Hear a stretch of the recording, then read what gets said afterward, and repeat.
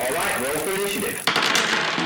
The only way to win is to have fun with my friends. I'm on a roll again. Tabletop, lot, mush, and everything in between. The only way I win is to have fun with my friends. I'm on a roll again. Tabletop, lot, mush, and everything in between. Welcome to the Honor Roll Podcast, the podcast that helps you level up your role-playing game. Tabletop, LARP, mush, and everything in between. We're not better gamers than you. We just have different experiences to share. And maybe we can help you have more fun at your game, because the only way to win a role-playing game is to have fun. I'm Ryan, I'm the curmudgeon, and joining me as always is Carrie the legend. Hello, hello. And Jason the favorite. Hey.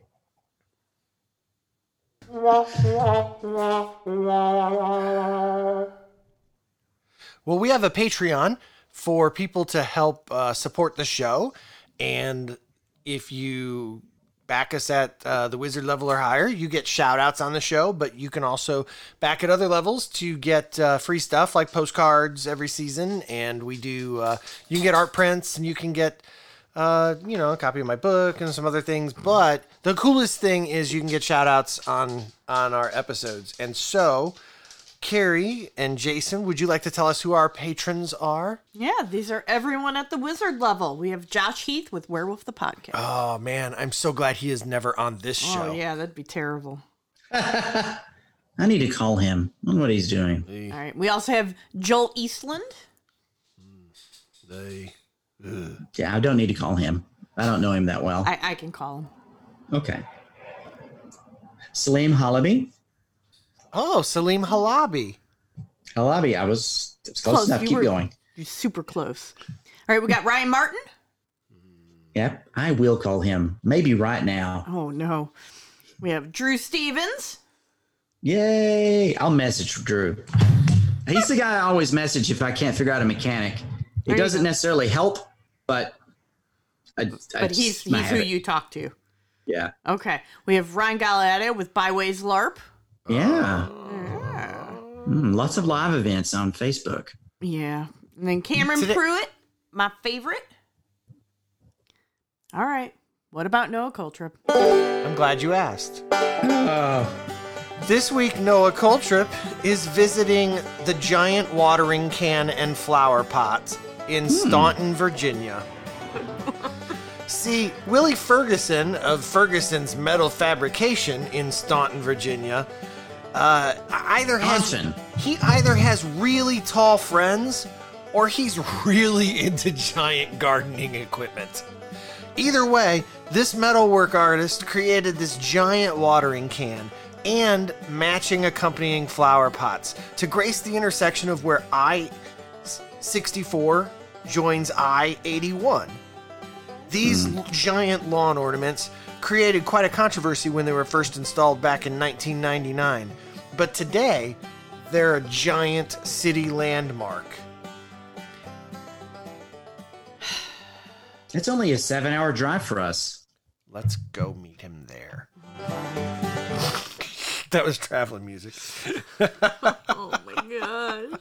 We need a map with like points connecting. Yeah. All right. And then finally, we have the patron saint of the podcast, Sarah. If you'd like a shout out on the podcast, we'd love to give you one, and you can get it by going to patreon.com/honorrollpodcast and becoming a patron of the show at the wizard level or higher. Yay! When last we left our intrepid adventurers, we were sitting here on this Zoom call recording a podcast, and today we're sitting here on this Zoom call recording a podcast. We're very predictable. Yeah, I know. Yeah. What you been up to, Carrie? Well, I somehow in the past week ended up with 6 commissions. Nice. Yay! I finished one of them, so I am done with all gunbelt art. Yay! Forever. Ever. You're not allowed to be like, oh, I missed one, because I'm done. Okay. And so I've got 5 commissions to do, and Inktober started today. Nice. Yeah. What about you, Jason? What you been up to? I started watching this YouTube channel called How to Drink about making cocktails. So I've been making a lot of cocktails. So good. Do you drink them? Oh, yes. Which one did you I make deliberately tonight? make cocktails that other people don't like. Oh, what's your favorite you've made so far? Oh, my favorite cocktail of all time is the Tom Collins. It's perfect. It's delicious. It's fizzy lemonade with a little bit of gin and, that junipery citrus flavors of the gin married to a fresh lemon and a little bit of sparkling water and simple syrup. It's beautiful. Is this and one you of can those? throw anything into it and it just makes it better. Like I've used a little cherry syrup. I've used mint. I've used cucumber. Just anything. Oh, it's so good. Is this one of those things where you're drinking a lot more now because your gallbladder is gone? No, I was doing that before. It's more like I'm just like, you know what it's like to be crazy bored with your job? No. Yeah, well, I do. All right, so what have you been up to? So what have you Ryan? been doing, Ryan? Oh, everybody wants to know. We do. We're all Yeah, clamoring. desperate. Well, you guys probably, I think we talked about this, that it was coming up, but I took last week off of work to exclusively work on the Gumbelt. And so And you're completely done. So no. But every day from, I don't know, it was probably 9:30 to 5. I went to a friend's office and worked. And I thought you were going to say Lassiter's, which is your local coffee house that you love. no, because I didn't really want to be normally, like, if it was not the middle of a pandemic, I would have done that. Sure. But Yeah. I'm not going to sit in a restaurant per se now. So, but anyway, got quite a bit done. I'd tell you how many words I wrote, but it would not sound like much. 10. It was what? 10? 10 words. I wrote 10 words. Yeah. No, it was, I don't care. I only wrote about 10,000 words. Sure. But the big accomplishment was the first day in particular. I lost, like, didn't get hardly any words written because that first day there was lots of strategy in figuring out how to make the storytelling of the history in the game to work. And so that was kind of complicated. And so there was a lot of navigating of that and stuff. But anyway, once we got through that, stuff started to move a little faster and things. And so it was good. And then, and the other thing is, in Emancipate Cleveland news, we got picked up by BuzzFeed, which is really cool. So Yeah, that's awesome. yeah, so that's kind of exciting. So there you go. Mm-hmm. All right. Well, let's go to combat rounds.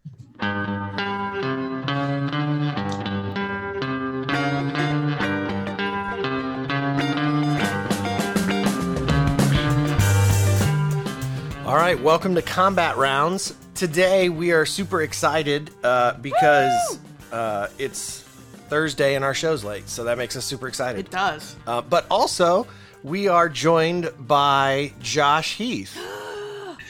Hello, everyone. Hi, Josh. Hi, Josh. Welcome back to the show. I'm excited to be here. I'm always happy to talk to you folks. I think that's a lie, but I appreciate you trying. He likes me. So, Josh, before we get into the meat of the hour, What the hell? I'm talking about Jason. Gah. Before we get into the discussion, what have you been up to? Tell us about, like, you just had a Kickstarter go fulfilled and stuff. Tell us. Yeah, I did just have a Kickstarter succeed, which I was very excited about because it barely made it, but it made it. That's all that matters. 100%. I was running a Kickstarter for an adventure that I wrote about 3 years ago. And this adventure is kind of focused on restorative justice and some stuff like that. So I'm releasing it under my Roar Pig or Reach Out Role Playing Games imprint. But it raised its money, so I'm very excited about that, and I have the rights back to it, so I'm excited to be publishing it, and it'll be good. So yeah, looking to get that out there. Cool. Is it a D&D 5th ed? It is, yeah, D&D 5th edition compatible, called Dealing with Your Demons. Cool. So if people Yeah. listening want to check it out, is there a place they can do that at yet? Not yet. We're not going to put out a backer kit or anything like that. The project didn't do high enough for that to make any sort of sense. Right. So eventually it's going to be on DriveThruRPG. Hopefully in the next 3 or 4 months, I figure it'll be on DriveThruRPG and people will be able to buy it. Okay. Well, do us a favor, and when that happens, make sure that you let us know or share the link in our Facebook group so that folks are listening can go check it out, because that's super cool. Yeah, absolutely. You should run it for us. I would love to do that. Oh no. You know what? We should. Yeah, that'd be cool. Awesome. Yeah. Okay. Neato mosquito. That's how we do stuff. I'm Yeah. glad on the air. This is how we on a roll. Oh. All right. Well, today our topic is genre and canon. Oh. And so we've been wanting to do this for about a month. Back at the beginning of September, Josh posted a very controversial. He posted a Facebook post where he made a statement about canon, and it kind of, he got a bunch of comments and stuff to the point where he told us before the show, almost even changed his mind about what he said. So we'll get to that in a minute. But before we do that, I think we should first maybe lay the groundwork for folks just to kind of establish what we think genre and canon is. So Josh, I'm going to let you start first since this is your fault. Way to go, Josh. Yeah, thanks, Josh. Let's talk about what is genre. Let's just start there. What's genre? Sure. Genre is the basic theme, feel, and mood of a game setting. It's the ideas behind whatever your game is kind of built upon. That's kind of my explanation of genre, but it's a pretty poor one. So I don't know if anyone has a better one. No, that's better than what I was going to say.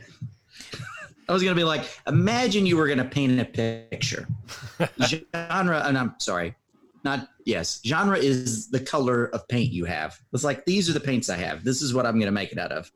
And then everything else is based on that. Or the tropes, the core tropes that we're going to use to tell the story with. Okay, so I always kind of thought that the genre is kind of like the elevator pitch. Okay. It can be. The gothic punk. Oh, I know what that is. Okay. Yeah.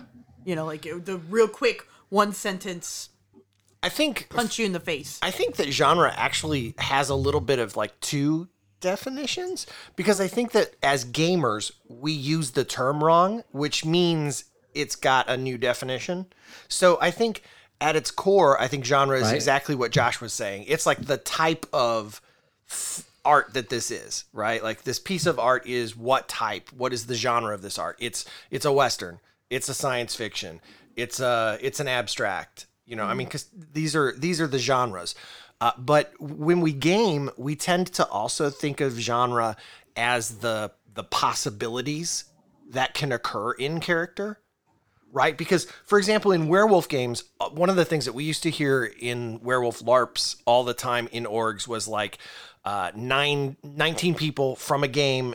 It was always a game in Florida. 19 people from a game in Florida would all go. They would all go to the abyss, and they'd all drink from the Silver Lake, and then all 19 would come back, and everyone would go, well, the idea that nobody died really goes against genre.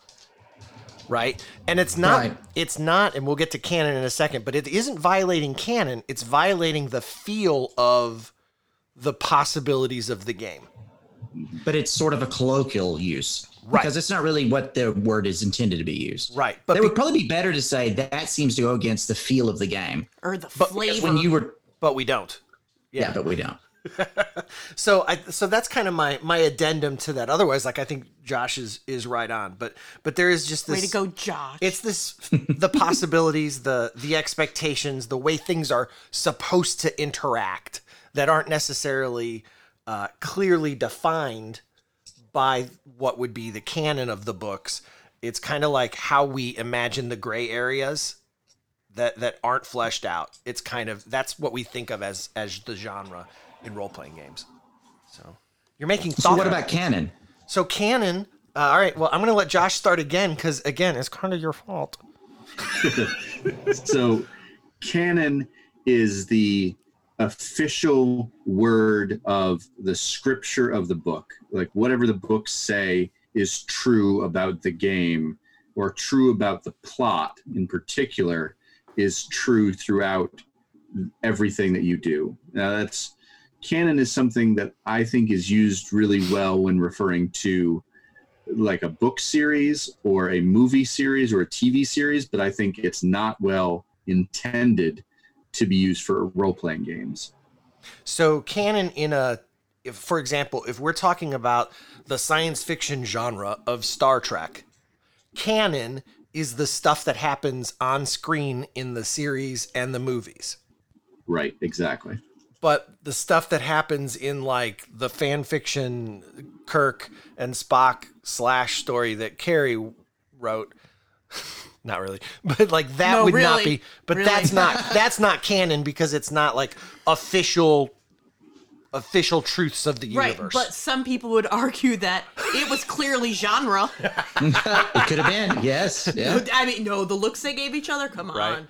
And so, Yeah. and that's where this gets What about- confusing. Now, what's interesting to me is Lower Decks canon. You know, According to the company, Lower Decks is canon. I firmly believe that in the next 5 or 6 years, Lower Decks will not be canon anymore. Probably. It's actually insulting. Like, Gene Roddenberry would be mortified. And, like, that actually means something to me. Like, that's important. Gene Roddenberry would be like, you just made a fart joke? This is Star Trek. So what You you're don't think you would be comfortable with people taking a piss out of his show? Out of his setting? But that's... Just curious. I don't know enough If it about him to was a say. parody, yes. Okay. this isn't a parody. This isn't a parody.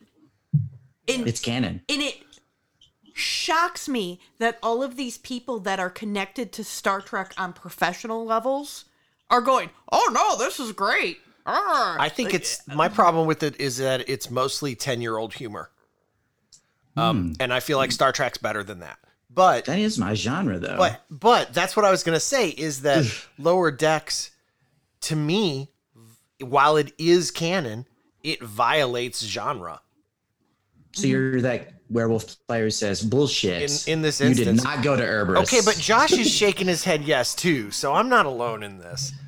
So that's kind of the interesting thing about genre and canon is that they can often be the same things, and they can also often Be not at opposing. all. And then sometimes what is canon is genre, and sometimes what is canon is not in genre, and vice versa. Sometimes genre's in canon, and sometimes what's genre is not in canon. And so, so that's what kind of makes the whole conversation sort of, pretty out there. I think genre has more to do with how we interpret canon. We don't all kind of extrapolate the same sort of conclusions about those gray areas. We don't connect the dots that are written in the books the same ways. I was going to say, it's not my fault you can't feel the energy between Kirk and Spock. It's not my fault. It's there. So, all right. So tell us, Josh, what you said that caused this horrific episode of our podcast. Gosh. So what I'll do, I'll give you the background to what started me to write what I wrote, and then I'll tell you what I wrote also. Okay. We like So- stories. I see on particularly the World of Darkness fan groups on Facebook, conversations constantly where someone will come along and say, I want to run this game. And does it violate the canon to run it this way? And I've seen so many of those posts or so many conversations devolve into, you can't run that because it's against canon in one way or another, that it drove me to the point where I was like, the point of role-playing games isn't canon. And that was the gist of my post was role-playing games do not have a canon. They are simply a suggestion for how you might run your particular game. So your assessment is canon is a suggestion. I don't even think canon exists in role-playing games. I don't think it can exist. in role-playing games. Because once it's at the table, it's totally different. Go ahead, Carrie. I think that is a fair statement for a tabletop game that is not connected to any other games. Well, there's a key piece here is I think that these answers are going to be different in an organizational play versus at your table. Yeah. Sure. Because I do think Carrie's right. So let's go ahead and let's chuck this out real quick. So in an organization where you have multiple games in multiple places playing, having some sort of accepted thing as what canon is becomes really important, because those games, if they're expected to interact, then the realities of that universe need to at least somewhat match up. Mm-hmm. You know, the ends have to meet a little bit. So this conversation is really actually going to be more about, you know, your individual tabletop. And I will say that even in that situation, I agree with Josh. Canon in the books is still a suggestion. It's just one that when the game begins, just like in a tabletop game, we should all agree on. And we can agree on it by saying everything in the books is canon, or we can agree on it by saying, here's what we've decided as a group is canon. And these are the places where there's gray areas that you can expand upon it. Well, now we're into that whole difference between genre and canon to gamers. So to talk about an org, like for me, in an organization, the worst, most dangerous, damaging word to any org is genre. And the reason I said it's true. And here's why. In an org, you end up with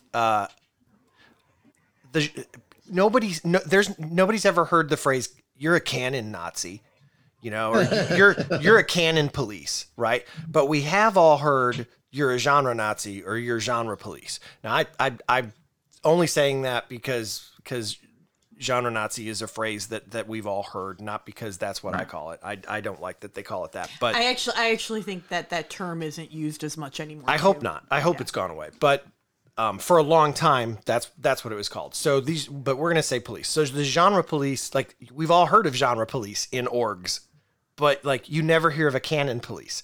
And that's because... Although now I have this great image of a player dragging a cannon into game to argue. Yeah, that's a boffer LARP. Okay. Doesn't matter. I like the image. So, but in an org though, you know, because canon is published in a book, right? If you can go through the books and find a place where something is canon in the book, then everyone agrees and accepts that it is in the genre of the game. But unless it's bad, unless they house rule it. But even then, they've accepted that the canon is that line of text doesn't exist in our universe, right? But they have to use that baseline so that all the games will connect. But genre is the thing where everybody interprets those gray areas different, and so you have these genre police who like fight and fight and fight because the sanctity of this universe and how it's run, you know, is central to the core of our being and all this stuff. And you know, if something's out of genre, then it's got to be, you know, corrected, and the people who did it need to be punished, and it's a violation and all this stuff. And I know I was a genre police once. You know, Carrie didn't get as mad as I did, but she was genre police too. Like, especially over games in Florida. Well, because what would happen? We were in an org that was connected to those games, and they would all go to Erebus, and then my players would say, "Well, I want to go to Erebus," and I'd go, "No," because if you go to Erebus, you're not going to come back.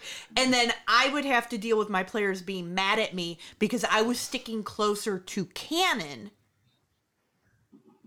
than the other game was, and so our genres weren't the same. Right. The feel wasn't the same. And that creates problems in an org.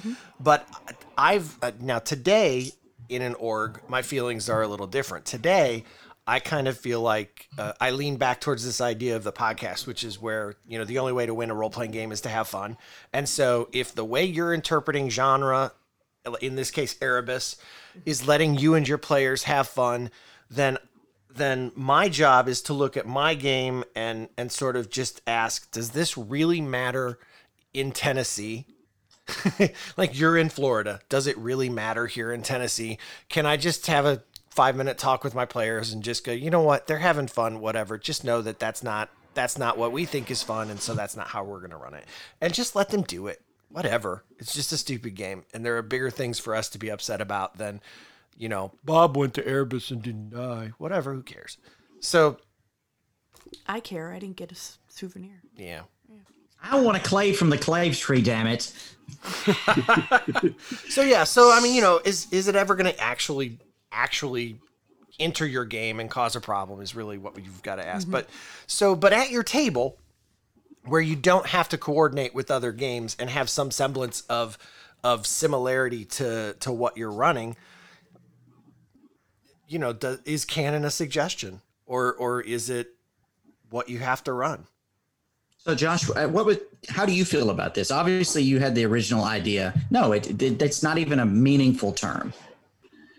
Yeah, so I still think even in organizational play that you create a canon or you decide a canon. I think you made a good point about that earlier, Jason, is that the organization decides its own canon, but the books themselves are not a canon.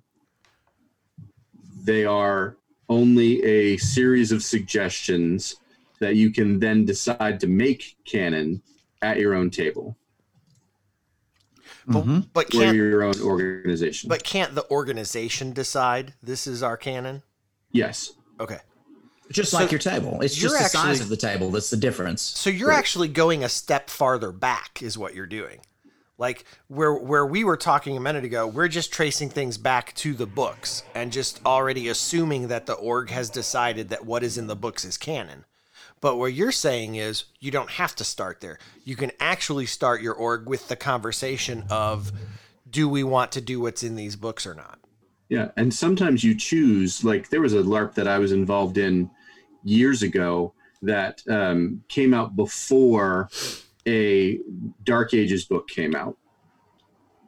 And the Dark Ages book that came out contradicted to their canon of the game. But they said, hey, that book is not in canon for our game because it came out after we started our story, which is totally fine. And that is a completely valid way to incorporate material from a role-playing game and decide, is this canon? Is this not? How does this impact us? I absolutely agree. I've been in the same boat years ago with, it might have actually been a Dark Ages game too, where when the book came out, everything was different. And we just said, well, the hell with it. We're having a good time.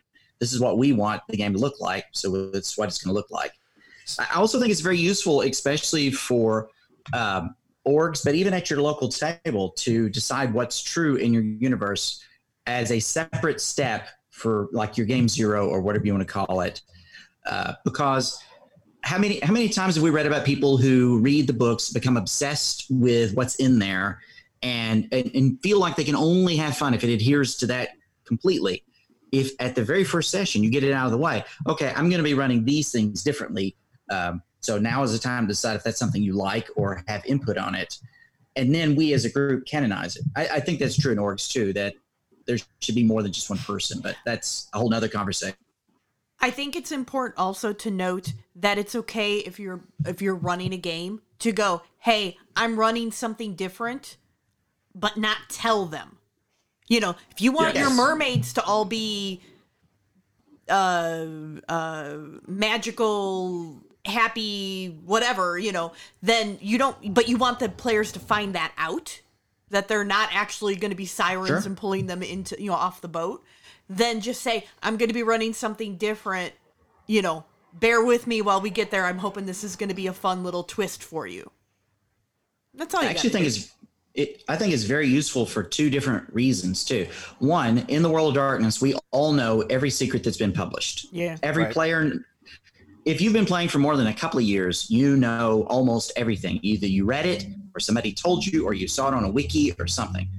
So it's not useful to have secrets then because everybody knows them. So to me, the default should be that the secrets are changed because that is meaningful. And then the players get to experience discovering these secrets, because otherwise they don't, not really. Like, oh, I've learned this thing. Well, I really already knew that. Or I've discovered this new secret, but it's not true. So you role play differently because it's a lie. Somebody's telling you a half truth because I read the book. I know exactly what the truth is. One of the interesting things about World of Darkness orgs, though, is that, and this kind of is a funny irony given what we've been talking about with Josh, is that orgs, especially World of Darkness, tend to be very like particular about, the canon of these books, and they accept all of them except when they don't. Like, if you have... Except when they don't. Like, if you have a game that joins your organization and they happen to be based in... and the game happens to be based in Chicago, suddenly the Chicago by Night book might not matter so much because they've got their own history. And the org just goes, okay, whatever. Yep, you have to. Canon is religious doctrine, till it's not. Till it's not. I also think it's something that's important for tabletop games. First of all, if, say, you're running something with a lot of canon, like World of Darkness games, you want to change the secrets for the same reason as before. But also, a lot of people run boxed adventures. And I can't tell you how many times I've read about people saying, I'm running a boxed adventure and somebody's already read it in my group. And even when they try not to, they are spoiling the surprises for themselves and sometimes for the rest of the table. So if your default is that you're always changing things a little bit, I think it makes the game more enjoyable for everybody. And so slavish adherence to canon ruins that fun. I think connecting to that Chicago thing that we were just saying too is a lot of people when they run games, and it doesn't have to be World of Darkness, but they basically accept the entire universe as the canon written in the book, except for wherever they're going to base the game from. Like you see that happen a lot too. Like in Dungeons and Dragons, like maybe they pick a city that is mentioned in a D&D book, and they're like, this is the city where my adventuring party is going to start and be based out of. And then they change that city, but everywhere else they go is going to be canon by the books. Mm-hmm. Absolutely. And the reason you do that, I think, is because you want everything to be a personalized adventure for your players. You want it to be an exploration of whatever it is that you are providing them, and you want it to fit them. So you are saying the canon doesn't apply because it doesn't have to apply. I think canon's kind of like the Catholic Church. Right. Like when you start a game in a city, you just break off a little bit and you take what you need from that canon and you organize your own thing, and then you run it. And so it's like all these like little Christian break-offs happen. Now that everybody takes the parts of the canon that they like, just like in religion. Yeah, exactly like religion. What? I wonder where that word came from and why we use it ubiquitously. Oh well. I think in religion it's doctrine. Yeah. Canon is also a specific Catholic term for the doctrine of the church, the canon law. So it does fit. So you were talking about how that you almost had your mind changed by your discussion. Yeah, there were people that were arguing strongly for the idea of some of the things you all have mentioned, is that at times there does need to be a set Bible of material where people know this is true, this is not true, because without it, you can't meaningfully decide to change things or go into specific storylines and have people know enough to put the pieces together themselves. Like you guys were mentioning Erebus earlier, and Erebus is a specific location in the Umbra in the Werewolf the Apocalypse game. We've all been talking about it because we all know Werewolf the Apocalypse and we all know what Erebus is, but there are probably some listeners that have no idea what Erebus is. Sure. And that is because we know the canon well enough, the quote unquote canon well enough, to not have to ask each other what we're talking about.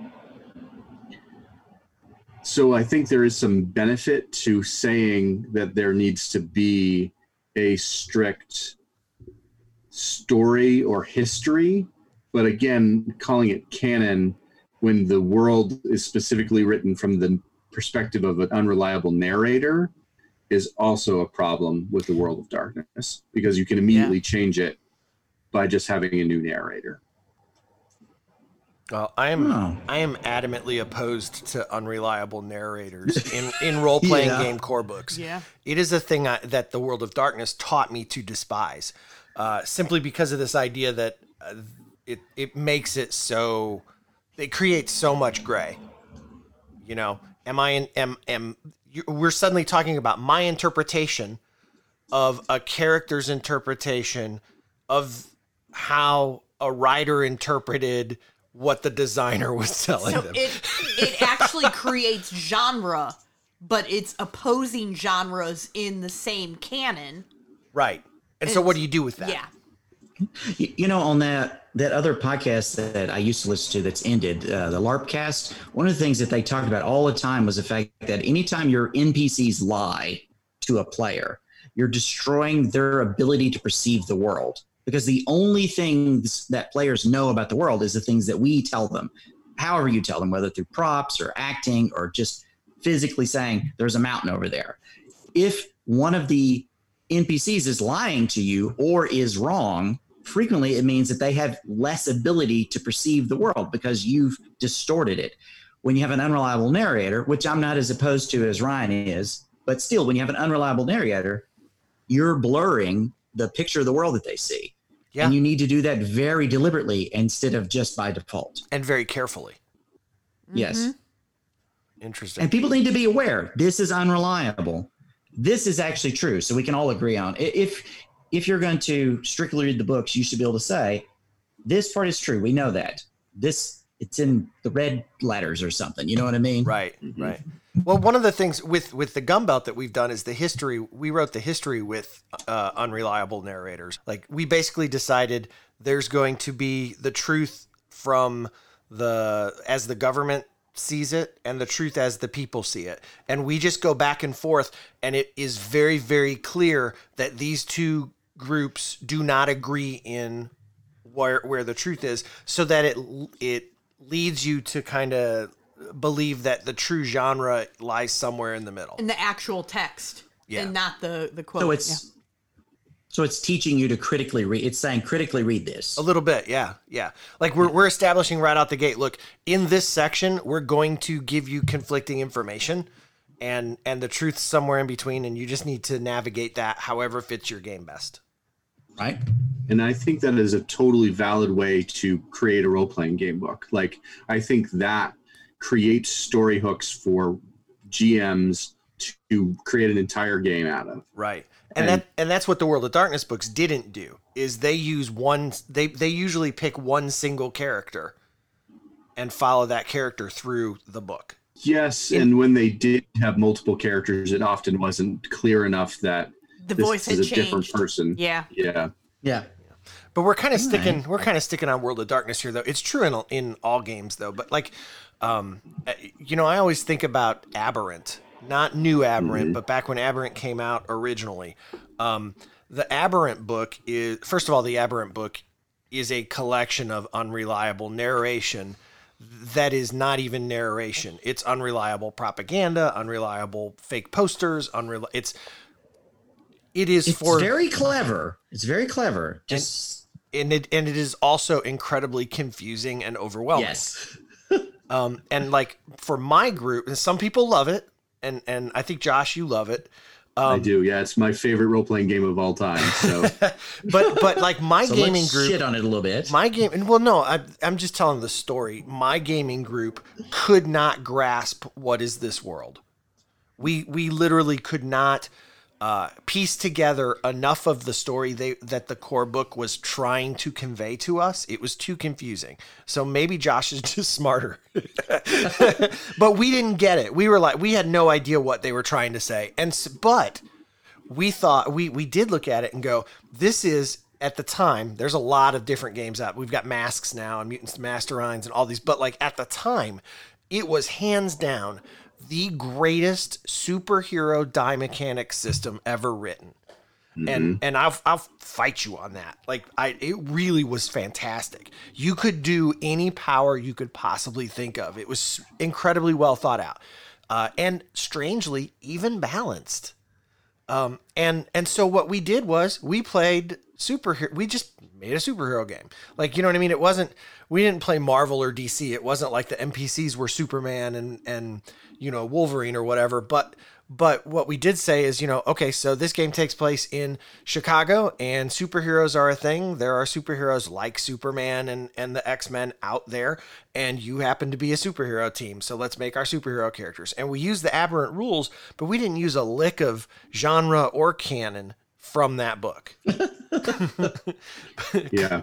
I've got to say, as much as I love Aberrant, I have only run it from the canon once. So it is exactly that. It is a wonderful rule set, and it absolutely is a confusing world to walk into. So I completely appreciate what you're saying, Ryan. Yeah, and maybe, you know, the new one I have not seen. The new Aberrant book may be much clearer, and so I'm not disparaging on that at all, you know. But the point is, though, genre and canon was certainly optional for us at that table. You know, and it's funny, I think people argue genre and canon and they don't really think about just how often we throw pieces of it out. Mm-hmm. Like, if it's so easy for us to just throw this piece out, why do you think it's so hard for us to let others throw pieces out? You know, it's strange. I do think we need to consider, though, how those two concepts are very useful when you're building a game, like at your table. That deciding what the game is going to feel like, the genre, and what is true in it are very important tools in whoever your storyteller, DM, or organizer's toolkit. That's the bones in which you build your game around. Yeah. Only thing left is a rule set. That's your whole game. You just said something really interesting that maybe where we need to live at as gamers is this idea that genre is the feel of the game, right? Does it feel like science fiction? Does it feel like a Western? Does it feel serious? Does it feel funny? Does it feel scary or whatever? And so genre is the feel of the game, and canon is the truths of the game. Mm-hmm.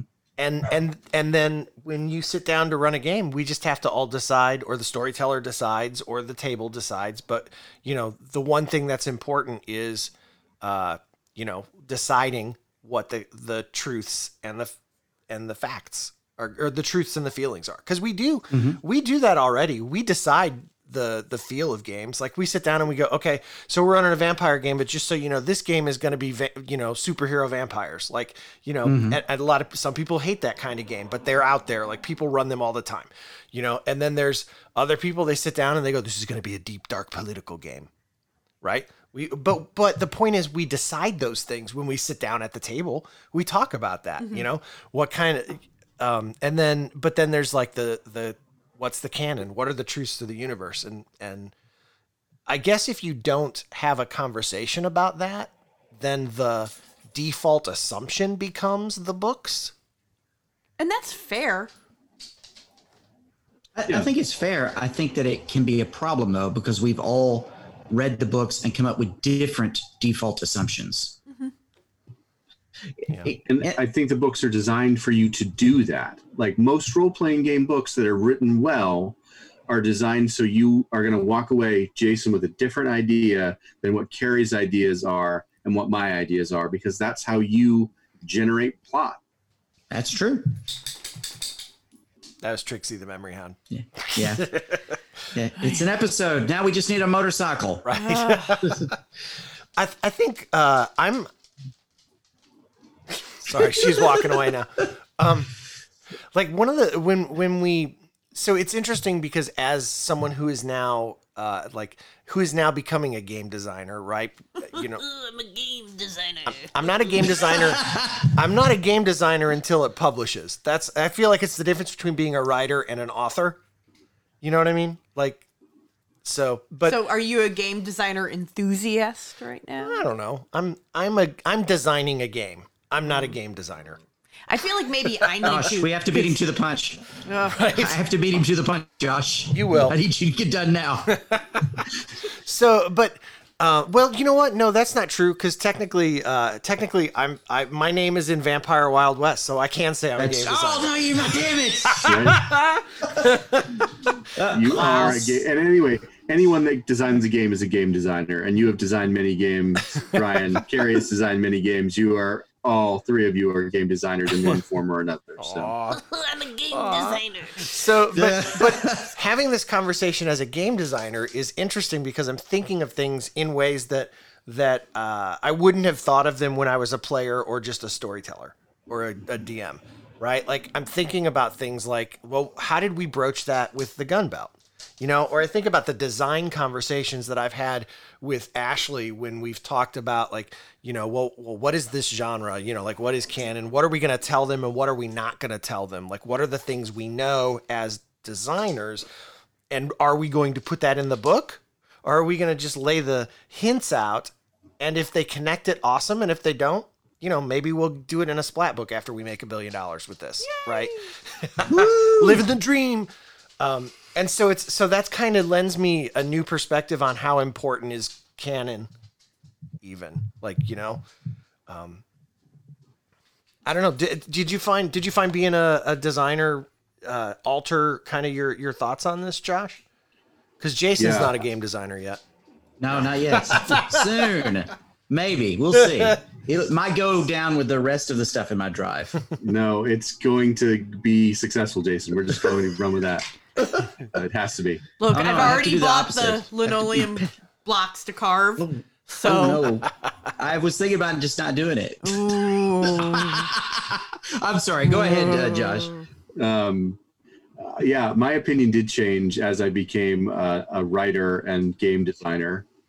And so far as I have literally written on things that I knew nothing about before I started writing on them. And I'm also the type of person that does a ton of research. So when I started on a project that I had never seen anything of before, I did as much research as possible to understand what existed already. But then as a game designer, you have to recognize that you're going to change bits and pieces of that. And you have the authority to change bits and pieces of whatever existed before. And when you're doing that, particularly if you're updating to a new edition, you just have to accept I'm throwing out the baby with the bathwater and coming up with something completely new, or I'm using bits and pieces of that bathwater and maybe saving the baby and changing other bits and pieces. Like you just have to make that call and know that really you're not worried. You can't worry about canon so much if you want to tell a good story. You almost value canon less when you're creating canon. Yes, absolutely. Because This is just somebody made up. You see, I can do whatever I want. It's like you're looking behind the curtain and you realize that it's just all bullshit. Whatever they typed. It's just, this guy had turkey tonight, so turkeys are the bad guys. It's not I sacred. can bullshit too. Right? I think also that this whole idea of canon and genre has been affected too by the revolution that we've seen in the revolution, vive la, or vive la revolution, Okay, stop. or whatever. Okay. Oh my. But I think this has been also influenced by this change in gaming. I always talk about the collaborative immigrants and the collaborative natives. Mm-hmm. But when gaming made this big shift to where so many games now are collaborative, like literally in most games of Fate or like Kids on Bikes, I mean, you're literally creating the genre and the canon right at the table before you, like, they published a whole book of canon, and the canon is whatever you decide at the table. Yep. Right. And so I think that changes how we look at it too. Yeah, absolutely. Mm-hmm. And I'm going to name drop here for just a second, just because I Better be a big one. Well, whenever Fate is mentioned, I'd like to mention that the creator of the proto game for Fate is called Fudge. Right. And Fudge was created by Stephen O'Sullivan, who was a advisor for the gaming club that I was a part of when I was a student, not in college, but when I was in high school. He was the advisor for the college level gaming club that I was a part of. Oh, that's badass. So I got to play Fudge years before Fate ever became a thing. Oh, fun. And it was awesome, by the way. Did he make $1 billion when he sold Fudge to Fate? He did not make any money because he sold it to someone else before they created Fate. And he basically did not make any money on it at all, which is a sad truth. Yeah. But it's still like the idea of being able to create any genre you want. It was a core part of Fudge. Right. And it's a really interesting sort of like side story and the ascendancy of Fate into the gaming community. It's kind of groundbreaking at the time too. I mean, a lot of games now are like that, but yeah, there were very few collaborative games before Fudge, and they weren't necessarily as collaborative. I mean, because Fudge was fully, right? Yeah.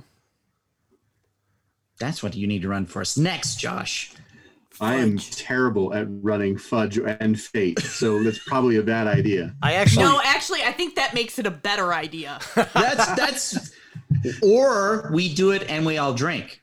Oh, maybe.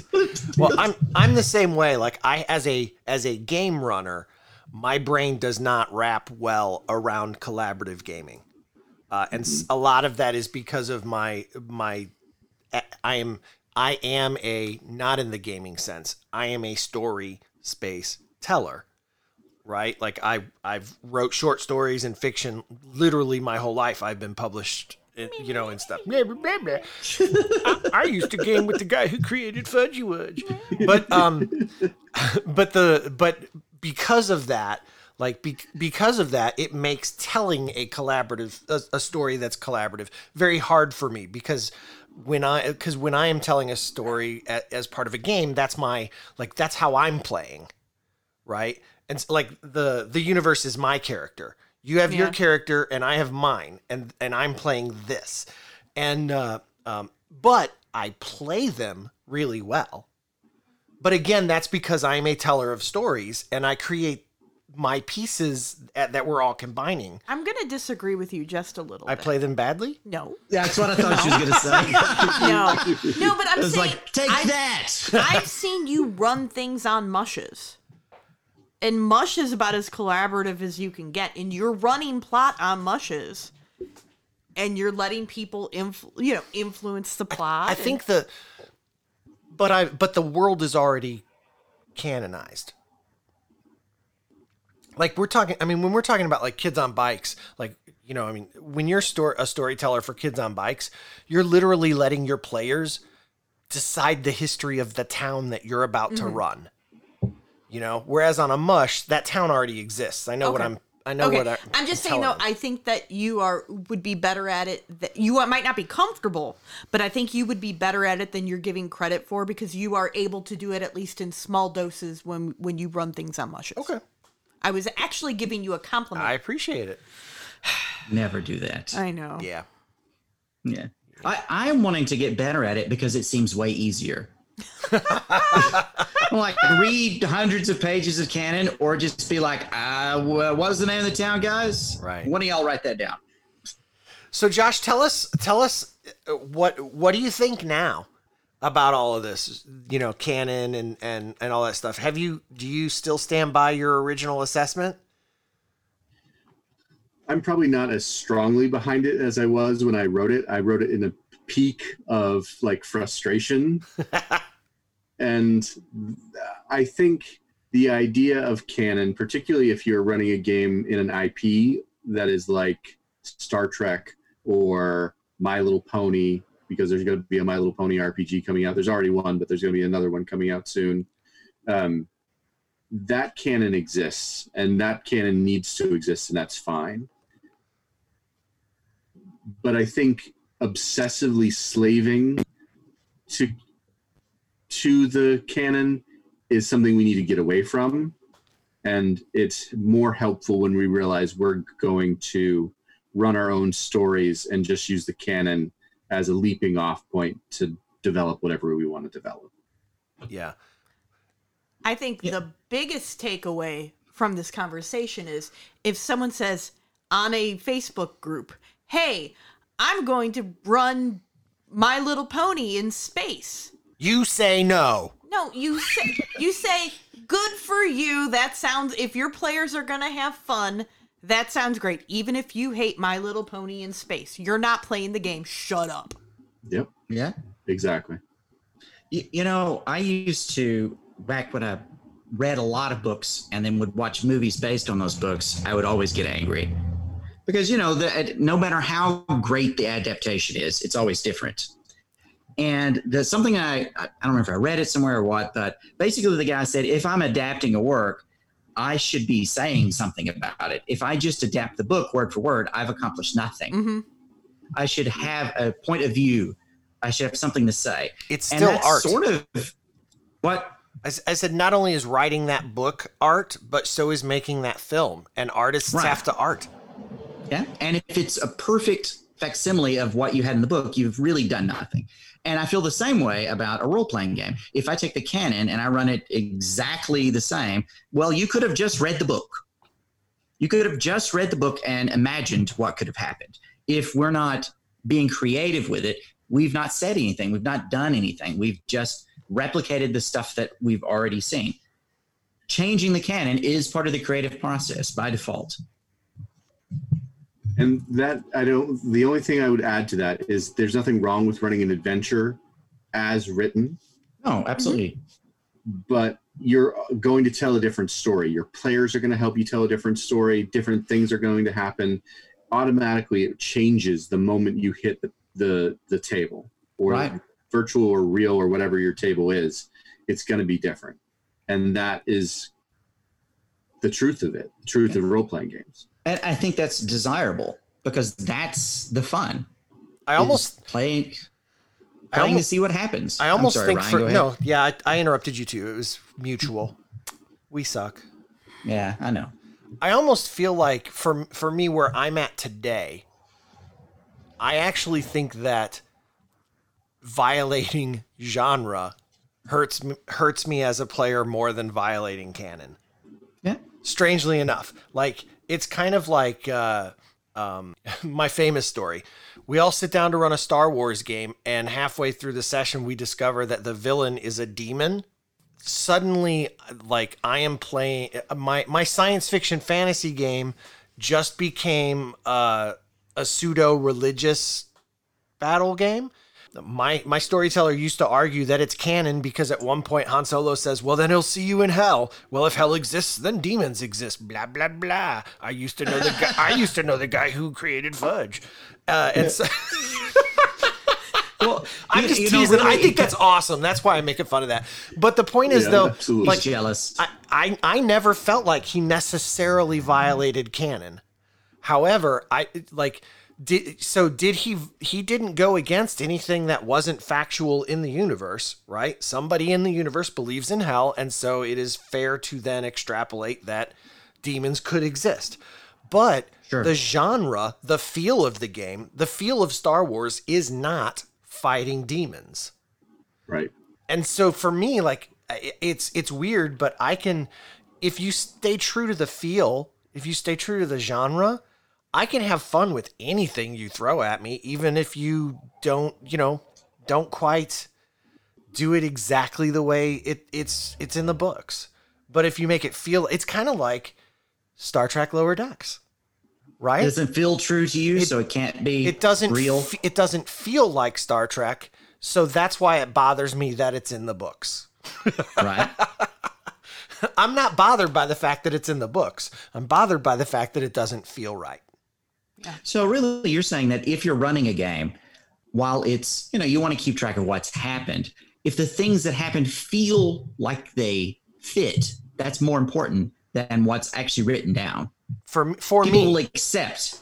I think that's probably true of everyone. People will accept things that are different as long as it feels like it fits. If it feels true, if it fits in the game. And it kind of, Carrie and I have been talking about how we want to do an episode soon about how mechanics can make or break a game, and Yeah, specifically absolutely. with this idea of like with Star Wars, for example, the Weston Games D6 Star Wars game, for whatever reason, rolling 100 dice and shoot for like that always felt exciting and felt fast and felt like Star Wars.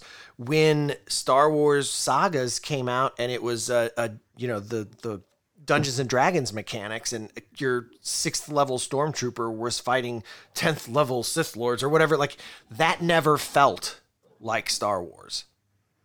Even though all of the books, the canon in those books were all literally canon by Lucasfilm. I mean, this is before Disney nixed all Sure. that stuff.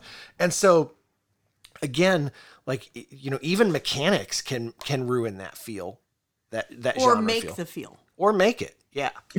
That's one of my pet peeves with a lot of the games that I've kickstarted over the last few years, or just read copies that I've gotten, is that sometimes their canon in the book is interesting, very interesting, and it makes the book, but the rules don't reflect it at all. Mm-hmm. They're not mechanically, like, it'll just be like so you'll have this really deep, interesting story, but then it's just a simple attribute skill system, the same as everything else you've played, and it's added nothing, because the conversation of what makes genre has to be reflected in how the mechanics reflect the genre, and even the canon. Like, if it says that I can do this, then I should have a way of doing it. There should be a rule that tells me how that works. Right. And so that's why I fall that way too. Like I for me, it needs to feel like what it's supposed to. And that's more important than what it says on, in Splat Book number 16, page 92. But you're also creating canon, because if you say you can, if there's a rule for blasting fire out of your hands, then people blasting fire out of their hands exists in your game. But it doesn't, because it's not in any of the books though. But it has to be, because there's a mechanic for it. Right. You have created canon.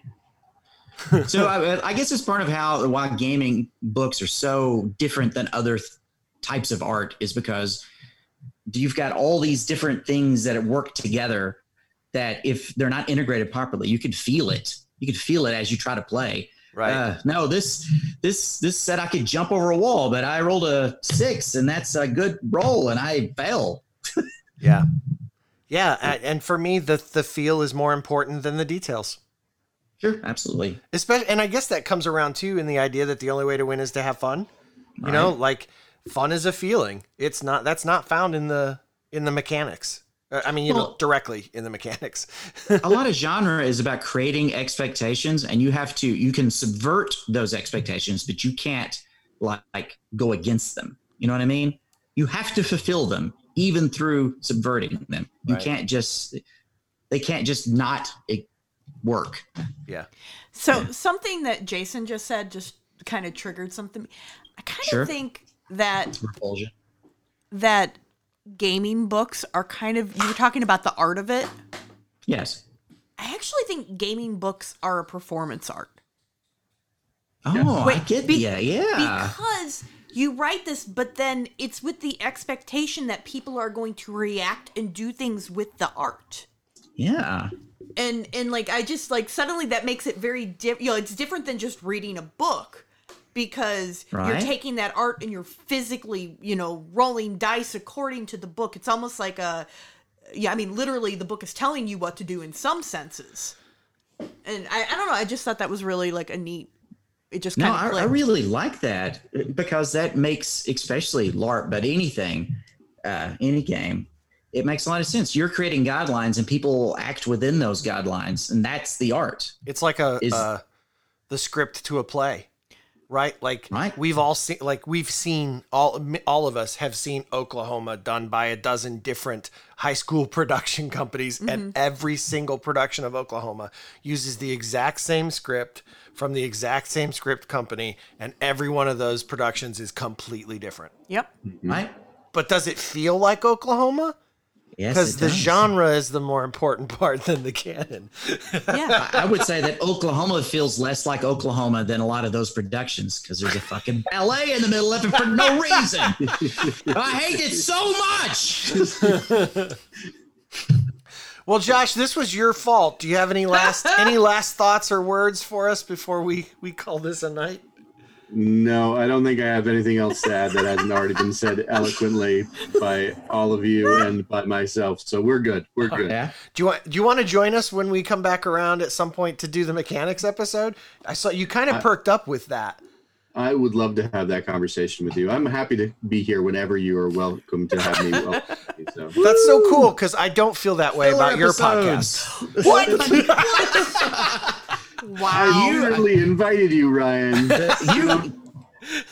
You've got to get Ryan out to do his take on the Wild West books because he hates some of them and loves some of them. That's the dilemma with the Wild West books is they are like literally there's 6 of them and they are like 3 of them are my all-time favorite White Wolf books and 3 of them are my least favorite White Wolf books outside of Gypsies.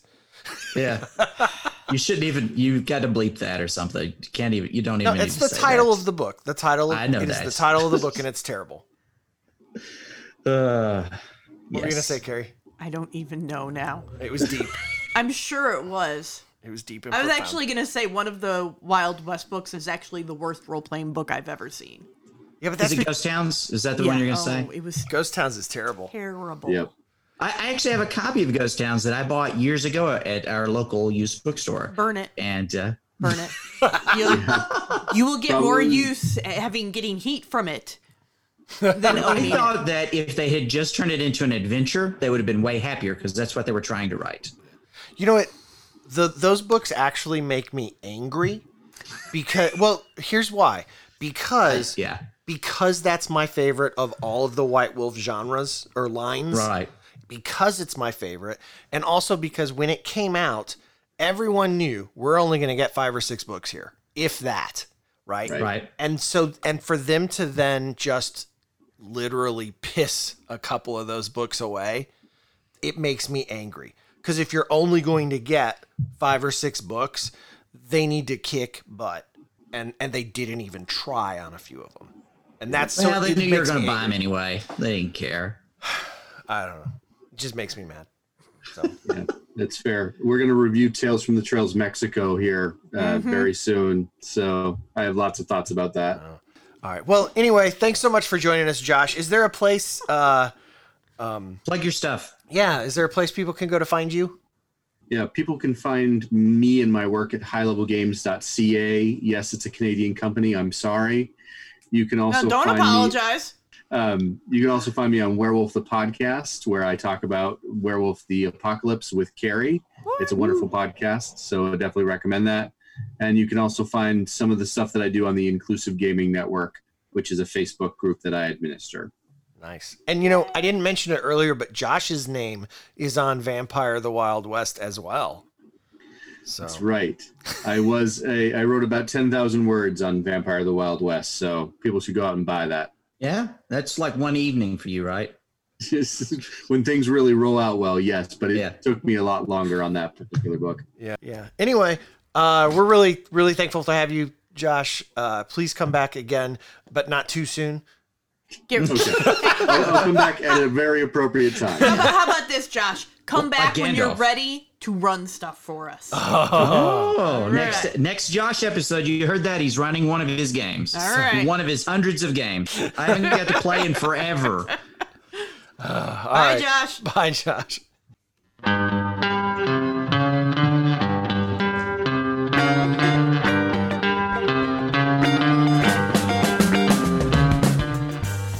All right. Welcome to Game Wrap. I hear a dog, and it's not Trixie the Memory Hound. It's not Trixie this time. It's one of the many dogs that live here. You have miniature dogs? Yeah, well, and I have several dogs of varying sizes. Not by choice. Right. Anyway, good times. Good times. All right. Well, if you're listening, you know, if you want to ever find out anything more about our show, you can go to honorrollpodcast.com. You can become a patron at patreon.com/honorrollpodcast. We're on Facebook. We have a Facebook page. We also have a Facebook group that's at facebook.com/group/honorrollpodcast. You can follow us on Twitter at honorrollpodcast, and we're not on Instagram. So I am. Carrie's on Instagram. Yeah. We should just do a picture of die every week. At Real Fun Just one Studios. picture.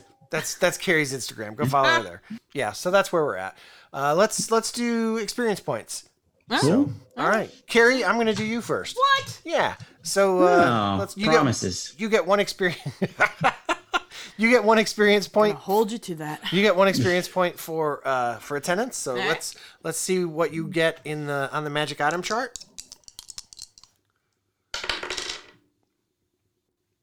Oh, you get an original piece of artwork from the new Power Rangers role-playing game, as drawn by me.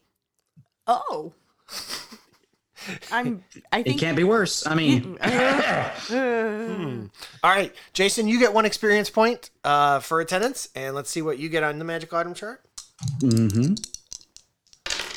Oh, weird! I rolled the exact same thing. Well, I'm How okay with bizarre. that. I'll trade but you, I'm Jason. gonna hold you to it. Weird. I'll trade you, Jason. Weird. Wait, which Power Ranger do I get? You don't get to choose. Oh, Who's I your wanted favorite? pink. Is that your favorite Power Ranger? No, it's the only name I can remember.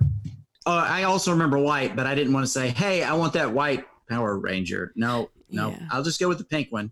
Okay, that's fair. That's fair. My favorite was always Billy, the blue one. Billy the blue one. Mm-hmm. I watched it in the original Japanese only. Sorry, Yeah, you did. didn't watch it at all. I know you didn't. Good times. All right. Well, join us next week when our topic is Sequest DSV, the role-playing game. Until next time, I am Ryan, the curmudgeon. Carrie is the legend. Jason's the favorite. And remember, the only way to win a role-playing game is to have fun. Yay! The only way to win is to have fun with my friends. I'm on a roll again. Tabletop, lot, mush, and everything in between. The only way I win is to have fun with my friends. I'm on a roll again. Tabletop, lot, mush, and everything